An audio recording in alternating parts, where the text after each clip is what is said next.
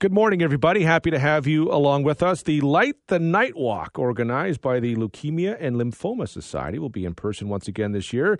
For the first time in 4 years, September is a Blood Cancer Month, as proclaimed by the City of London. This Sunday, city building lights outside will be turning red in support. The Leukemia and Lymphoma Society will also be selling 50/50 tickets at the London Knights game, October the 6th. The walk itself is October the 21st. That's at Victoria Park. To talk about all of this, we're joined by Teresa Gerhold and Adrian Anderson. They are both on the executive committee for the local walk in support of the Leukemia Lymphoma Society of Canada. Thanks to you both for coming in. Thanks for having us. Thanks for having us. So back in person for the first time in 4 years, how does it feel? It's great. As part of it is being able to see the people that were walking forward, being able to see the people that are being impacted by the donations that are made by, gathered by the teams, as well as others that come to our site at lightthenight.ca and look for the London page and be able to join or donate to their friends' teams or just in general. It's great. So the last couple of years, it's been, I guess, online only then, or? Yeah, it's been completely virtual, so everything was coast to coast online. So to be back in person, it's great to be back. For myself, especially, I've been a part of Light the Night in London since the very beginning, which was back in 2011. So to come back to Victoria Park, we're so excited to be back live and just see all the lanterns lit up in the Victoria Park in the city. So for Light the Night, what happens on that? You mentioned the lanterns, but what happens on the night? So what we'll be doing, we'll have stage set up. There'll be DJs. We also will have gymnasts helping warm up the walkers.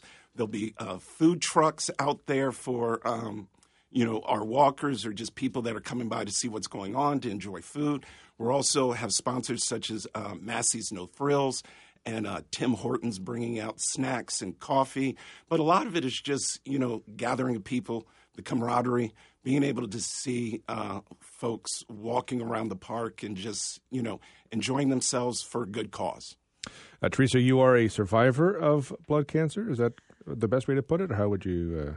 Yes, I am actually. This will be my 14th year fighting blood cancer. I was diagnosed back in 2009 with AML, also known as acute myelogenous leukemia. And it's walks like Light the Night that has given me more years than what's the prognosis is, because with AML, the form that I have is a 5 years diagnosis, and here I am 14 years later.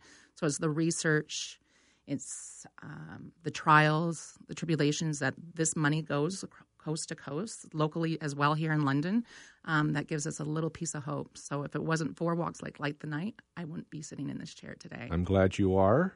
Me too.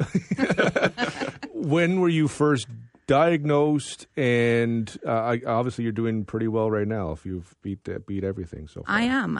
I just did a trial back in early spring, and everything is looking good. But I was diagnosed in 2009, so it was a shocker, when you're just reaching 29, 30 years old, and to have that when you're at your prime of your life, it's like, oh my goodness. So it doesn't matter what age you are, whether you're 5 or 65, to get that diagnosis can be pretty scary. But I've been really blessed with the community, the Leukemia and Lymphoma Society, those type of things to help get me through, and that's what this event is all about. The funds raised, obviously, huge and crucial and very important. But also, I imagine, like the walk itself, what does that mean for you as well? As a survivor, it means everything. Just seeing the community come together, bringing hope. It makes your heart melt, really. Just seeing those lanterns, seeing all the people come together. And then for me, for my first year when I did the walk in 2011, just to see that I wasn't the only one. Because sometimes having that diagnosis can be really scary. But to see all the other white lanterns for the survivors, it was just, there's no words to describe it. Adrian, for the money raised, where does it go towards from this walk? Well, money goes toward research. It goes towards supporting, the patients if they need rides or they need, other support. There's food that be brought to folks, making sure that they make appointments, helping out their family members, there is that stress, there is that uncertainty when you're going through, treatment, things like that. So a lot of it is really there to support the folks as well as advance the research to hopefully, rule out blood cancers in the future. The walk is in person, the 50-50 will be in person, but the 50-50 is also going to be online. There is that online component. The online part of the 50-50 is whoever came up with this, give that person a prize because it has been huge. So if people do want to get in on the 50-50 ahead of the Knights game, when does that start? That will launch on October 2nd via the LondonKnights.com website. So we'll be Teresa as well as myself, will be some of the folks that you will see in person at the Knights game on October 6th that will be doing the 50-50 and walking around the stadium as well as through the other the corporate boxes and things like that, gathering donations, as well as hustling our friends for 50-50 tickets. Right. And Joe Cool's and Toboggan also have something going on. Is that correct? Yes, exactly. So, thanks to the Charlie Smith and Mike Smith, that I reached out to them. And if you go to our socials, which is Light the Night London, both on Facebook as well as IG, you can pull a coupon that 10% of your food bill at Joe Cool's, Fellini Collini's, the Run Club, as well as Toboggan, they'll donate back to the Light the Night Walk. For the whole month of September. For the whole month of September. It's good to know. For people who might find themselves maybe one day soon in your shoes where you were in 2009, what advice would you give for people?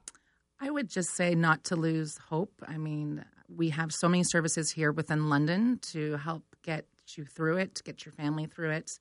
We have local advisors here for the LLS that will help with patients and family, like Adrian said. So there's always someone to help you get through it. The main thing is to keep your gloves on and to keep fighting. Absolutely, and that's why walks like this are so important. If people want more information, where can they get it? They can go to lightthenight.ca. And they can also, like I said earlier, if they want to donate to the London the London group or create their own team, if they look up the London page, they can start from there. Awesome. Thanks, guys, for coming in. Appreciate it. Thanks for having us. That's Teresa Gerhold and Adrian Anderson.